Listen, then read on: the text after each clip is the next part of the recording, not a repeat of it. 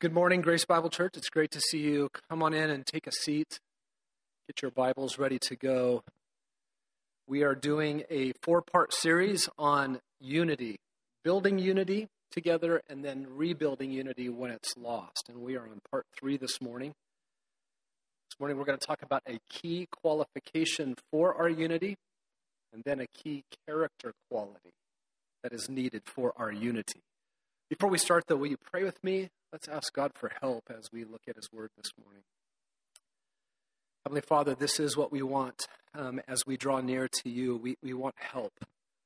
Lord, we are just not confident that we have what it takes to align all of our affections and thoughts and desires and attitudes in your direction under your Word. And so we need you by your Spirit to come and help us, to humble us so that we might be teachable, to make us approachable. And Lord, I pray that you would draw near to each one of us and meet our needs that are so individually designed by you.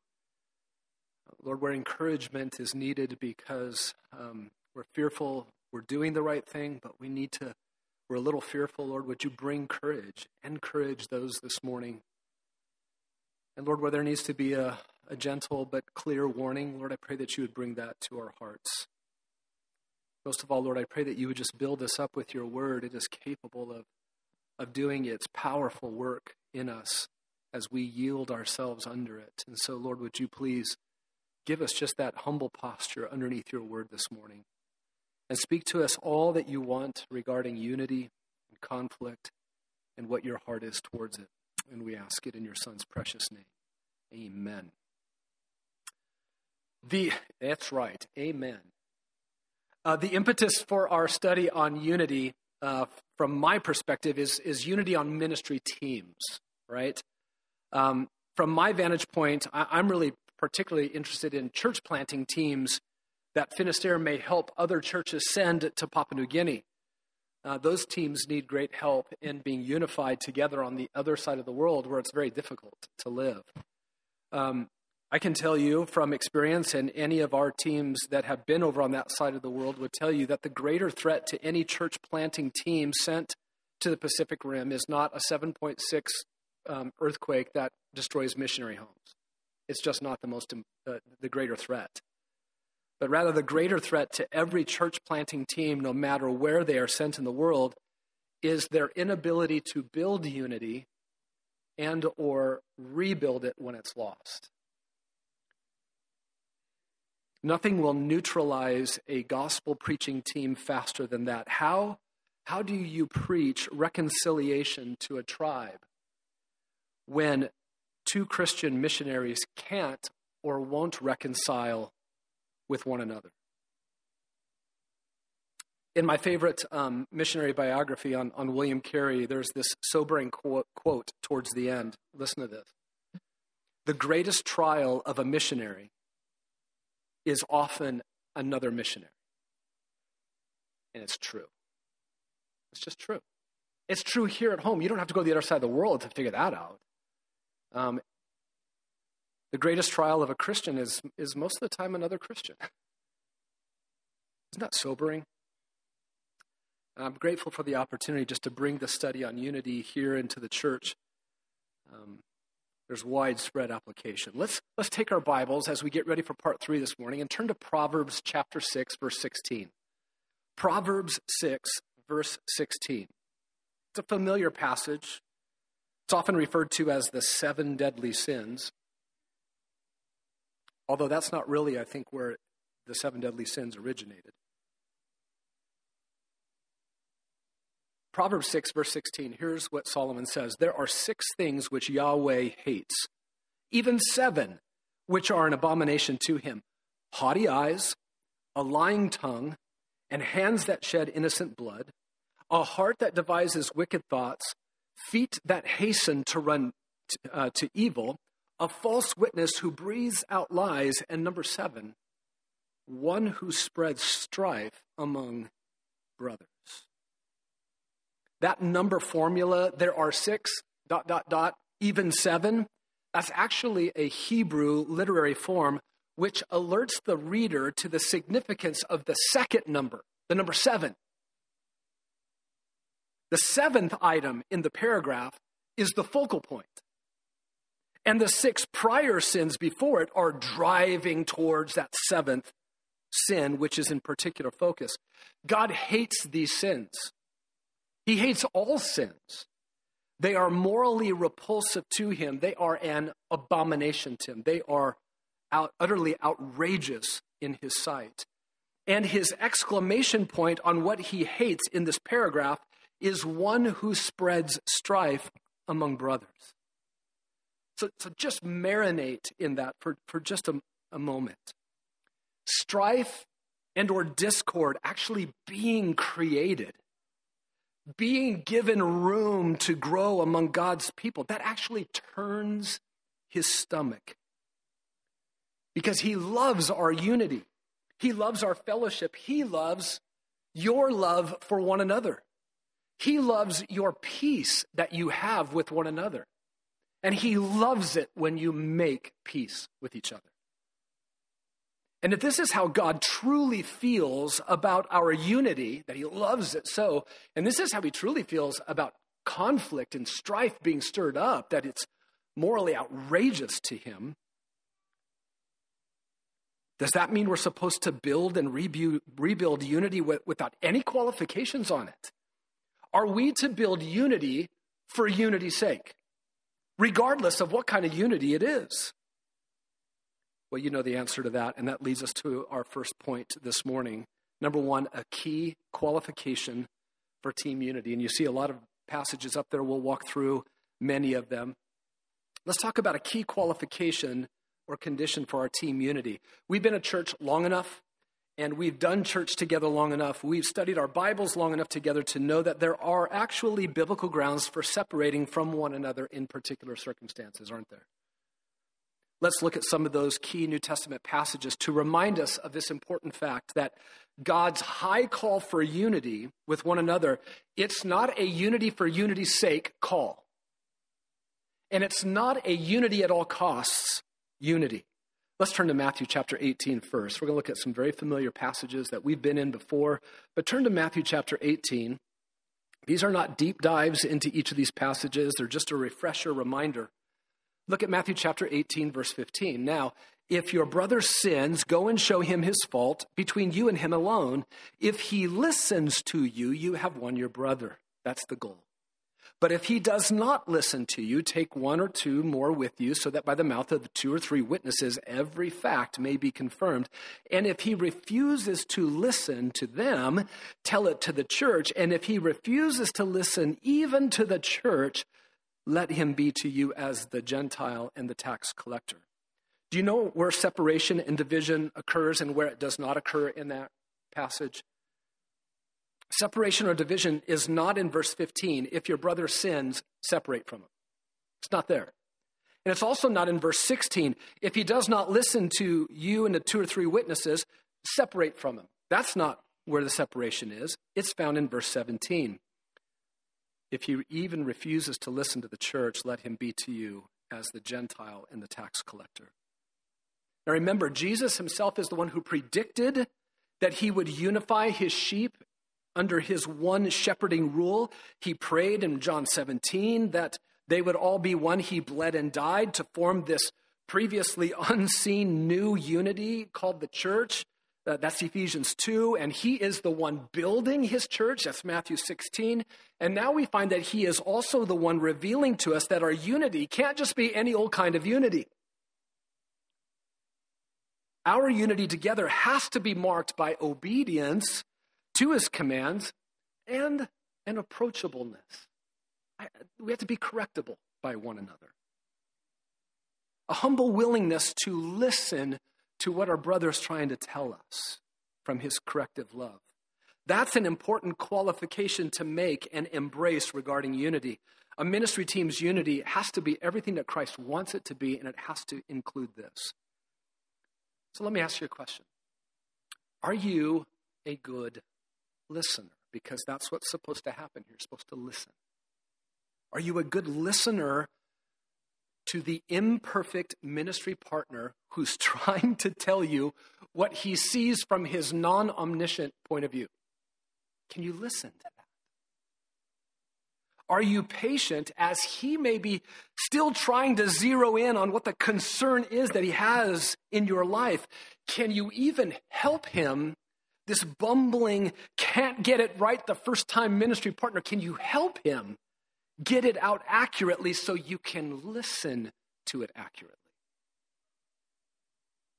Have you ever said to the one correcting you that God has brought to you, can I say back to you what your concern is so that you can tell me if I have your point accurately? See, that would prove that you're listening. I want to be able to hear what you're saying. Let's put it on the other side. Somebody's coming to you, or you're the one going to them. Are you a patient corrector? Can you humbly try to get into your ministry partner's shoes as they listen to you trying to bring your concern? Have you ever strategized before you've gone, needing to have that difficult conversation?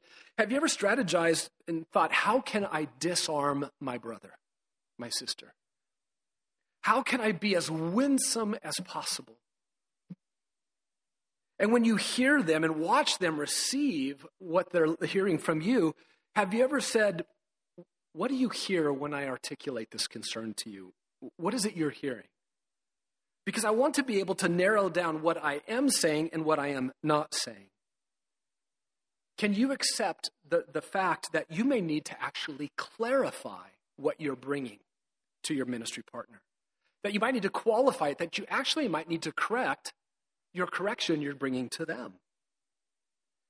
The reason we do that is so our ministry partner can listen well, successfully listen to us.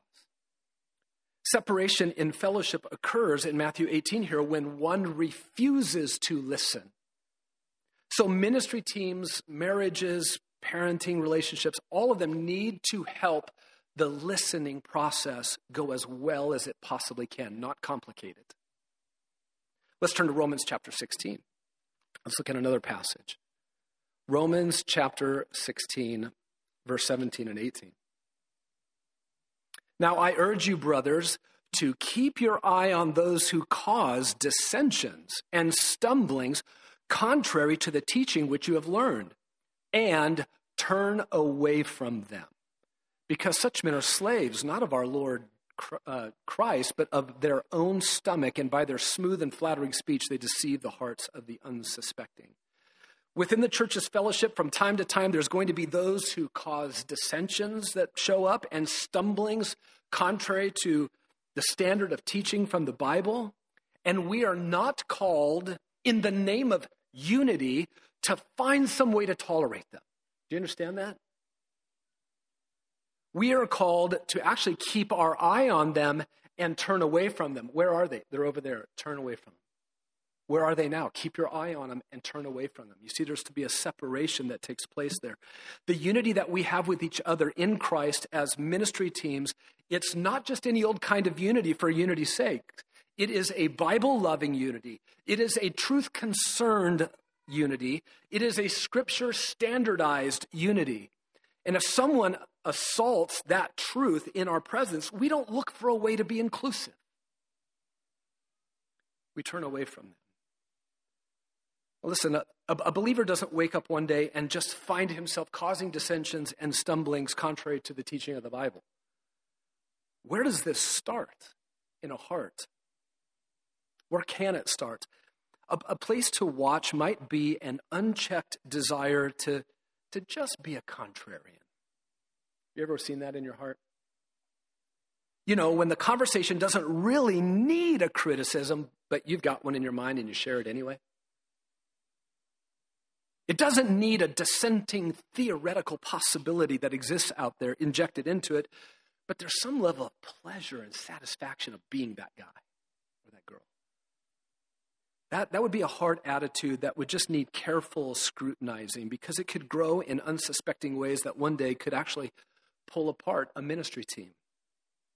Let's go to a few pages to the right. Go to 1 Corinthians chapter 5, verses 1 to 13. We won't read that whole section, but if you'll remember, this is the account about a sexually immoral brother in the church that the church did not deal with biblically in Corinth. And Paul says this sexually immoral so-called brother should have been, verse 2, removed from your midst. There's separation. Drop down to verse 9, chapter 5, verse 9. I wrote you in my letter not to associate with sexually immoral people. Look at verse 11. Now I am writing to you not to associate with any so-called brother if he is a sexually immoral person or greedy or even an idolater or a reviler or a drunkard or a swindler, not even to eat with such a one. That's a pretty severe separation. Verse 13, remove the wicked man from among yourselves. Paul says this sexually immoral so-called brother should have been removed. And the Corinthian church chose a kind of unity that neglected obedience or faithfulness to God. And they're not commended for this by Paul. They chose a unity that found a way to be inclusive of a lifestyle they should have never allowed in their midst. It was a direct contradiction to God's word. So again, Jesus does not call us to any old kind of unity out there. There are sadly times when we must separate from so-called brothers because our unity is contingent upon Scripture, our obedience to it, and our approachability. So are you watching over your own life carefully? Are you watching over it closely? In Corinth and in any church, this is possible. It is possible to profess faith in Christ, to be a so-called brother, be in the church, be in gross sin at the same time. That's really sobering. Team unity is not required to accommodate every kind of lifestyle. Let's go to 2 Thessalonians chapter 3. 2 Thessalonians chapter 3. Look at verse 6. Now we command you, brothers, in the name of our Lord Jesus Christ, that you keep away from every brother who walks in an unruly manner and not according to the tradition which they receive from us. There's the word of God being brought into it again. When do you keep away from a brother? When do you withhold yourself from a brother? Is it when he doesn't agree with you the first time? Is it when he is offended by your approach because your meeting didn't go so well? No. Rather, it's when he walks, when he lives in a pattern of unruly living. He doesn't want to be constrained by New Testament rules for his living. And look, this is so helpful. Look over at verse 14. If anyone does not obey our word in this letter, take special note of that person to not associate with him so that he may be put to shame. And yet, right here, do not regard him as an enemy, but admonish him as a brother. That is so helpful. That's our attitude and our disposition towards the one that we actually are separated from. That requires a great deal of spiritual maturity, especially if you have been one who experienced direct offenses from his unruly life.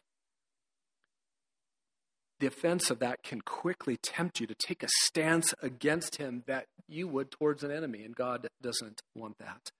Let's look at another one. 2 Timothy chapter 3, verses 1 to 5. 2 Timothy 3, 1 to 5. There's a really long, ugly list of what men will be like in the church later in the last days. Look how verse 5 ends. Keep away from such men as these. Again, Christ's love for unity, his call for you to build unity and rebuild it when it's lost, does not expect you to do it without any qualification on it. And then lastly, let's go to Titus chapter 3, verse 10. Titus chapter 3, verse 10. Reject a factious man, somebody who's separating the people in the church. Reject a factious man after a first and second warning. What do you know if he doesn't listen to you after the second warning? Well, here's what you know.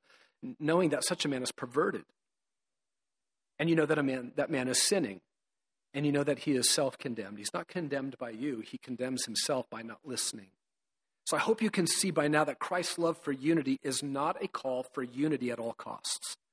That would actually be a meaningless unity, wouldn't it?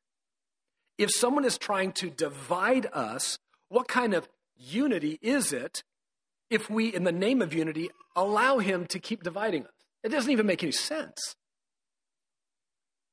God's word and our responsiveness to his word and to each other, those things govern the quality of our team unity. They set the condition for our team unity. But I want you to see one more breakup of team unity that is very different from the rest. That's why Acts 15 is separated from the rest of the list.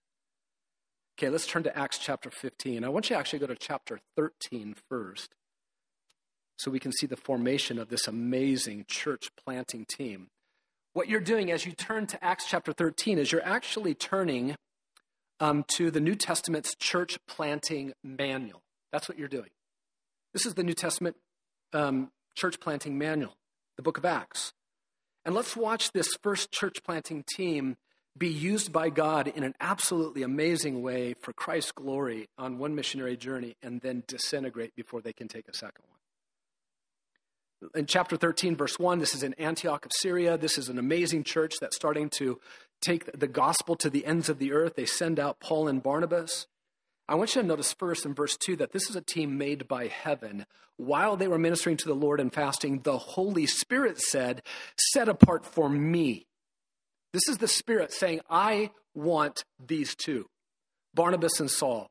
I have work that must be done, and it's for them, and I want them for me to do this work that I have for them. So this is a team, a church planting team made in heaven. And we find by verse 5 that they have a third team member added. His name is Mark, or John Mark. And there's your church planting ministry team. What do we know about these three people so far in the New Testament? Barnabas has only ever been portrayed by Luke as a faithful, dependable believer with a fruitful life and a fruitful ministry. Paul, come on, it's the Apostle Paul since chapter 9. Same thing with his life, a fruitful life. John Mark, he's an unknown commodity to us, and something happened on the Mark side of the team equation. Look at chapter 13, verse 13. After Paul and his companions set sail from Paphos, they came to Perga in Pamphylia, but John left the team, and he didn't return to Antioch. He didn't want to deal with Antioch. He went all the way back to his home, which is Jerusalem. The first church planting team experiences its first fracture. And this happens this side of heaven, doesn't it? Now, fast forward a couple years to Acts chapter 15, verse 36. Now, after some days, Paul said to Barnabas, "Let us return and visit the brothers in every city in which we proclaim the word of the Lord and see how they are." Let's go back. This is now Paul's second missionary journey that's about to launch. And evidently, John Mark, has come back into the picture in Antioch, and Barnabas kept wanting to take Mark along. And that's the idea in the verb tense there. Barnabas kept wanting to take John, called Mark, along with them also. Well, what about Paul? For every expression of Barnabas's wanting Mark, Paul kept insisting, verse 38, Paul kept insisting that they should not take him along. Paul's pieces of the pie from what had happened back in Acts chapter 13 was that Mark, in verse 38, deserted them. And he had not gone with them to the work. So he didn't want anything to do with Paul and Barnabas, and he didn't want anything to do with the work that the Holy Spirit called them to work at. And there is the disagreement. Barnabas saw a way and kept making a case for Mark to come and that he should be involved. And Paul could not think of a way that he would go with Mark anywhere.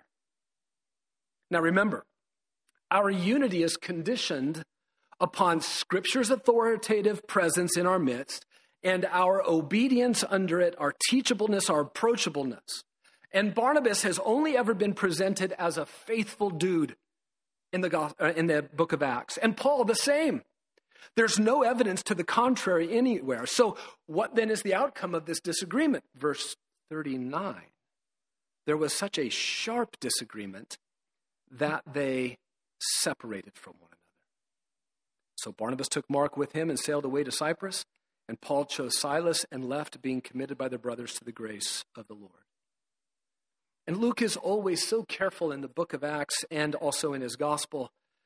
He's precise in what he includes, and he's precise in what he leaves out. There's nothing here about the church in Antioch starting to initiate church discipline procedures against either man. God's word is not under attack by Barnabas. It's not under attack by Paul. Barnabas was not living a rogue, unruly, unaccountable life. Neither was Paul. But these two godly church planting team members, these two men could not keep their disagreement from becoming sharp. And so they separated from each other. And two church planting teams went forth. And everybody who reads this is left scratching their head. Wow, how did that happen?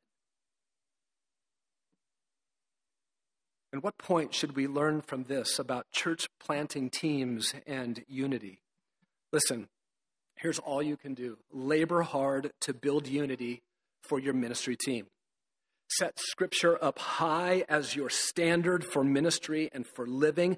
Align your life in obedience under the Word of God. Be humble, be approachable, be correctable by your teammate. Rebuild unity wherever it has been lost. Love unity. Guard it from factious, divisive people coming into your team. Do everything you can toward these Christ-honoring goals, and then recognize sometimes under the sun, this side of heaven, where residual depravity still lingers on in us, even the best men sometimes can't hold themselves together.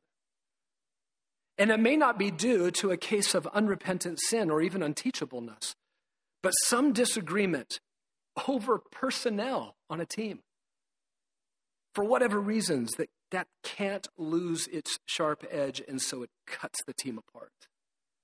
And that is sobering, and we scratch our heads when we see that. Can I tell you a couple of encouraging things, though, about this account?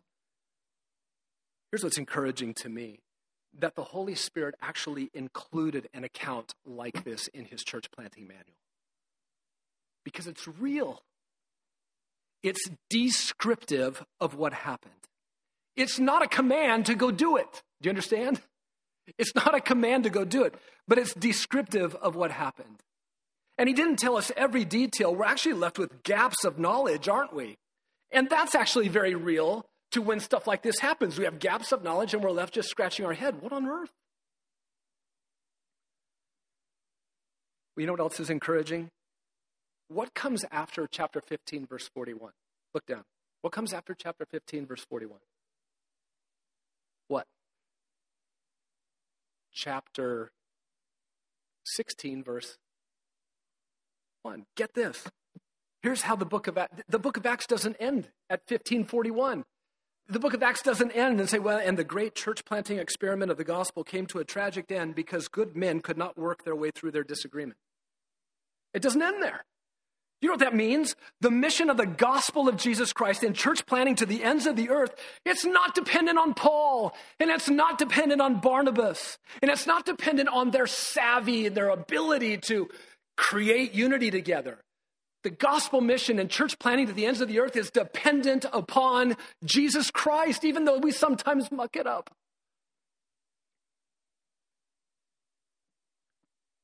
The mission of the gospel belongs to Jesus. That's good news. And he is building his church, and it depends entirely upon him. He overcame this head-scratching team division between these two great men. And one other thing is encouraging.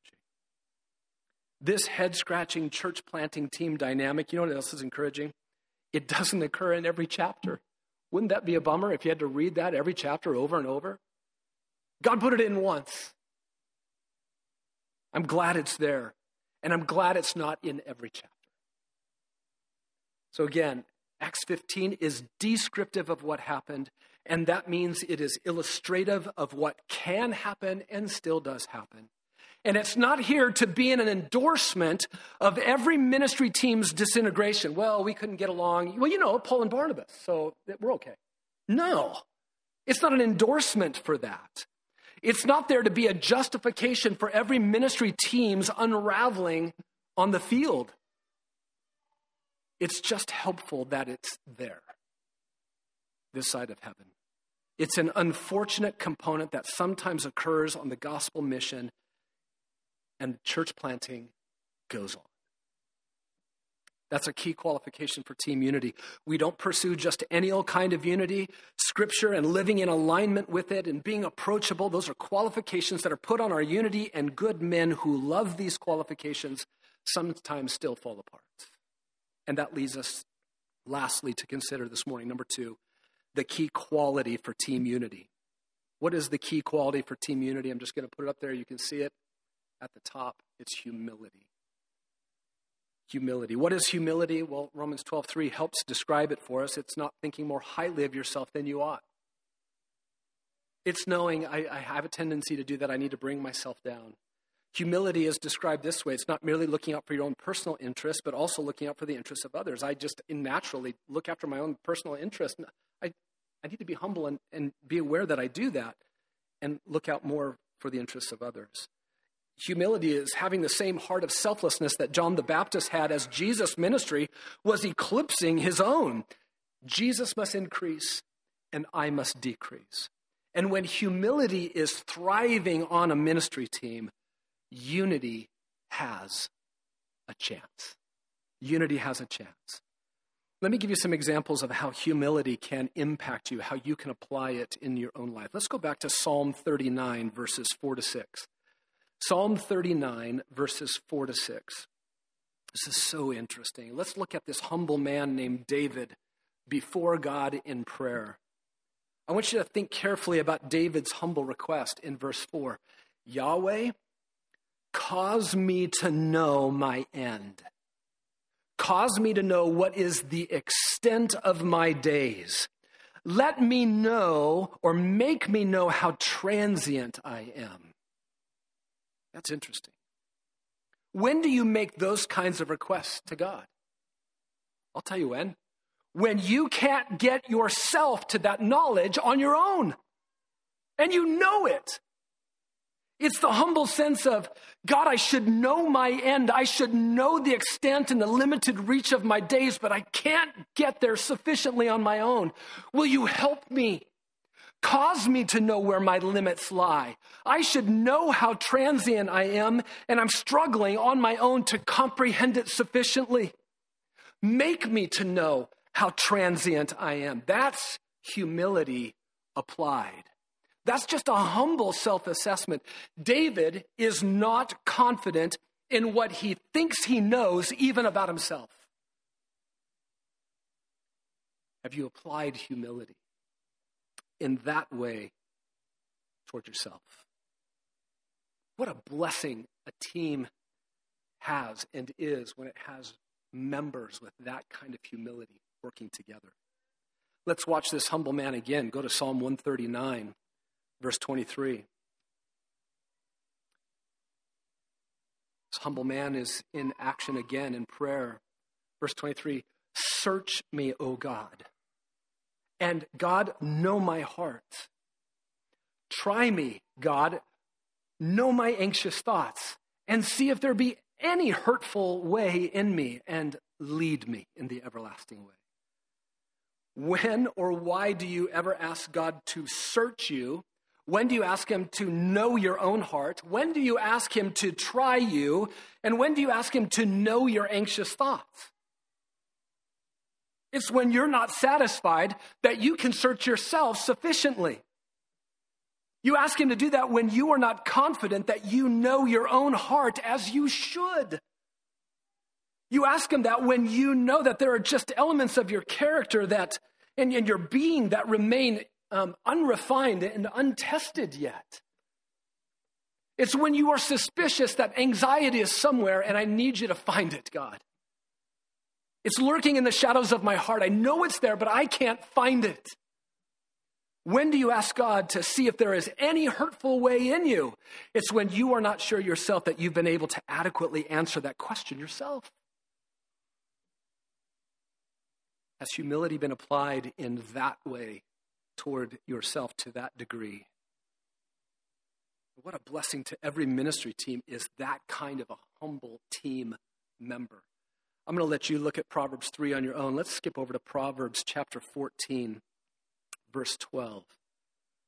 Proverbs 14, verse 12. And I want you to have Proverbs 21:2 also ready at the same time.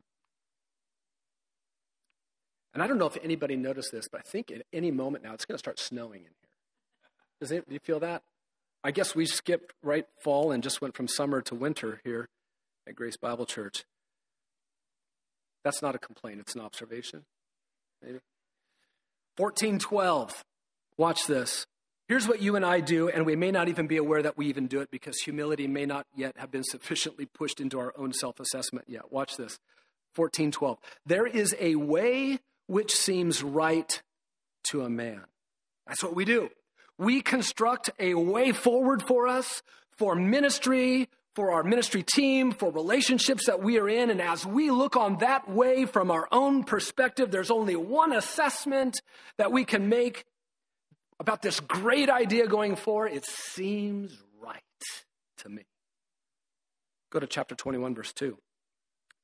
Every man's way is right in his own eyes. Not some men do this, not even most men do this, but this is what every one of us is and does. We formulate a way forward, we formulate a path to walk, and we love it, and we need to see how these verses end. Go back to 14:12. There's a way which seems right to man, but its end is the way of what? Death. It seemed so right at the beginning, and now I'm so dead. That's a massive disconnect. Humility applied to our evaluation of our own ways says, I know I do this. I know I do this. Where should I be suspect about this way that I'm so confident in, that I'm sure is right? What am I missing that could actually be deadly? Who could and should help me assess this way of thinking? Look how 21:2 ends. But Yahweh weighs the heart. It seems so right at the beginning. Humility applied to our self-evaluation would say, oof, before I continue on in this way that seems so right to me, I've probably not evaluated my heart motives yet well enough. I need to turn to God in prayer. I need to turn to him one more time. I put my own heart in the scales, and I only ever find them to be right about the way that I'm plotting. I'm convinced about what I see. I grant favor to myself, but my self-assessment has a history of gaps and holes. Have you applied humility toward yourself in this way? Do you want to? And man, what a blessing to team unity that kind of a team member will be. Let's turn to Proverbs 28, verse 26. Proverbs 28, verse 26. He who trusts in his own heart is a fool, but he who walks wisely will escape. Humility applied to our view of ourselves will actually eagerly admit this truth, that when I trust in my own heart, I'm a fool. Humility properly applied in conflict asks self all of the time, who are you trusting right now? Am I being foolish in where I'm depositing my trust right now? I have a propensity to trust in my own heart. Is that happening in any way in this right now? And the implication from the last part of verse 26 is that there is actually a trap in trusting in your own heart that you can escape, but it's going to require you to walk more wisely. Can you imagine on a team? You got team member A trusting in his own heart, not even aware that he's doing it. And then you got team member B doing the exact same thing, both of them trusting in their own hearts. What happens when heart A is not in alignment with heart B? I don't think that should be our next step for the ministry team. I don't think that's what color the carpet should be. What happens? Oh my goodness. You have a self-inflicted team wound.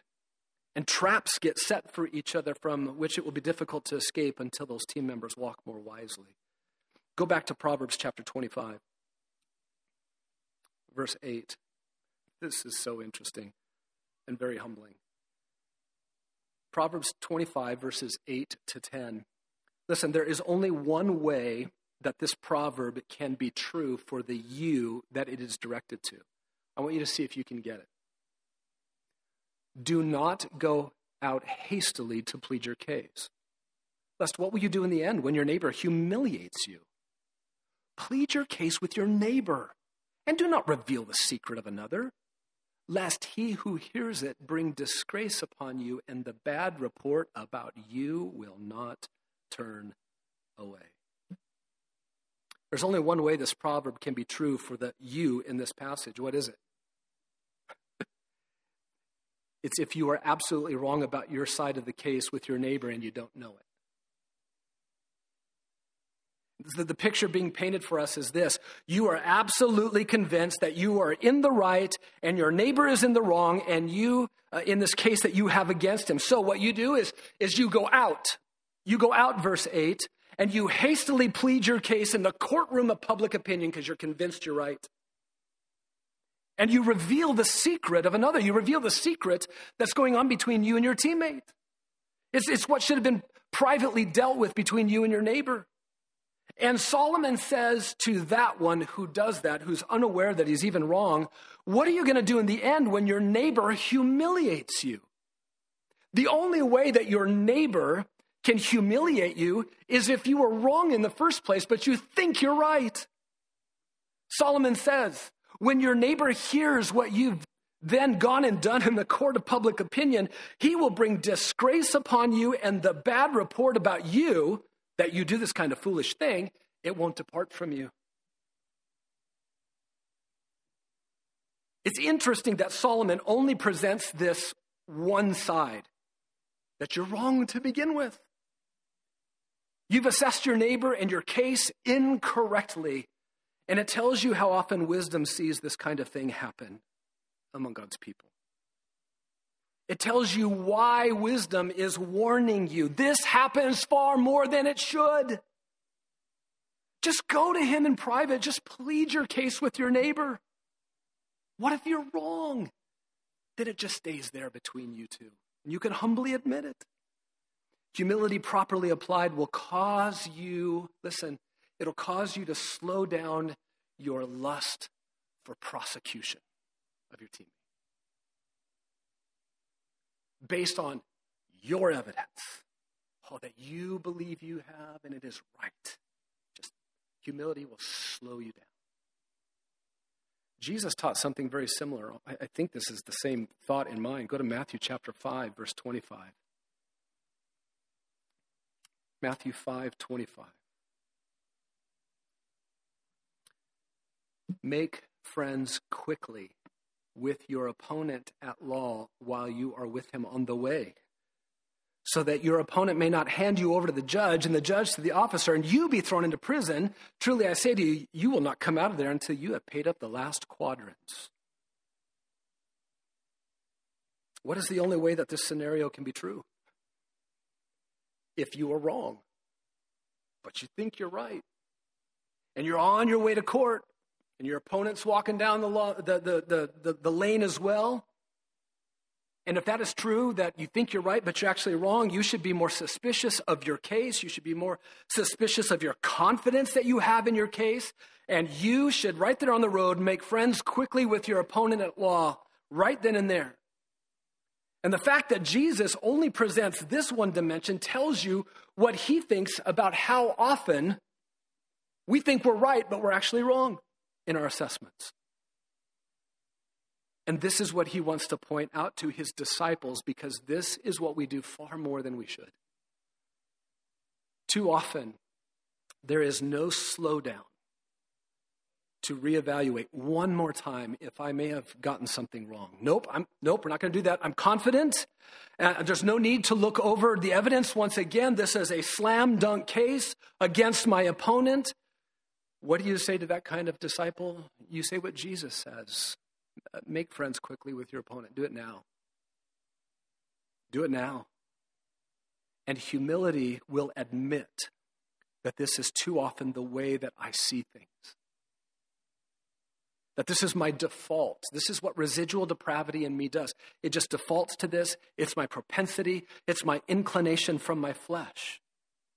And what a sweet teammate this kind of humbled believer is on a team. He's not eager to prosecute his teammate. Isn't that great? Wouldn't it be great to be a part of a team like that where a team member wasn't eager to prosecute you? He's not eager to go to conflict court. He reminds himself that he doesn't wear the robe and possess the gavel. He wants to keep the conflict contained just between him and his teammate. No, he doesn't want to go out and try it in the court of public opinion.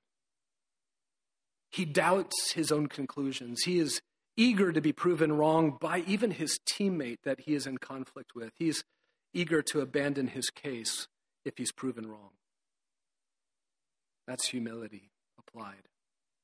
Let's do one more. Matthew chapter 7, verses 3-5. You know these familiar verses.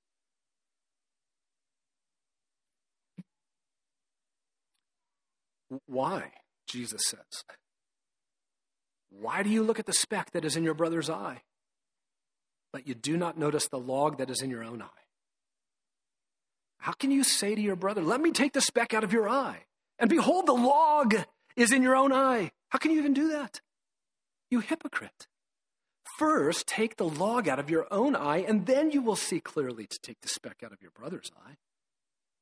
You see, humility applied to your partnership with your brother on a ministry team will teach you to properly weigh not just your own sin, but properly weigh your teammate's sin. And hypocrisy in your heart will tilt the scales of assessment always in your own favor. Always. When humility is absent, we are so bothered by the small little fault, the small speck in the teammate's eye, convinced that we have to act now on it. And humility applied will first just accept this. I am plagued with this propensity. I am plagued with this propensity to misdiagnose where the severity actually lies. So before I rush into my teammate's life, humility agonizes to see the proper proportions of sin and weakness that actually is present in my conflict, in my life and in my teammates. And unity has such a great chance to thrive when humility impacts a team like this. And by the way, do you guys realize this? You realize that the only kind of servant that God can bring to your life, you've got an issue in your eye, you've got an issue in your life. The only kind of servant that God has to help you is one who's struggling to see his own issues. He's going to knock you around with a beam in his eye sometimes. If this was the wrong way to go about it, why did he leave us? It's his intent that he use this messy process together. The only kind of person who can come to help you is one who is struggling to see his own sin proportionally and probably feels yours disproportionately. What are you going to do about it? You know what you need to do about it? What I need to do about it? Embrace it. This is his plan. Let's humble ourselves before him and agree with him. Let's walk this way together. Let's help each other.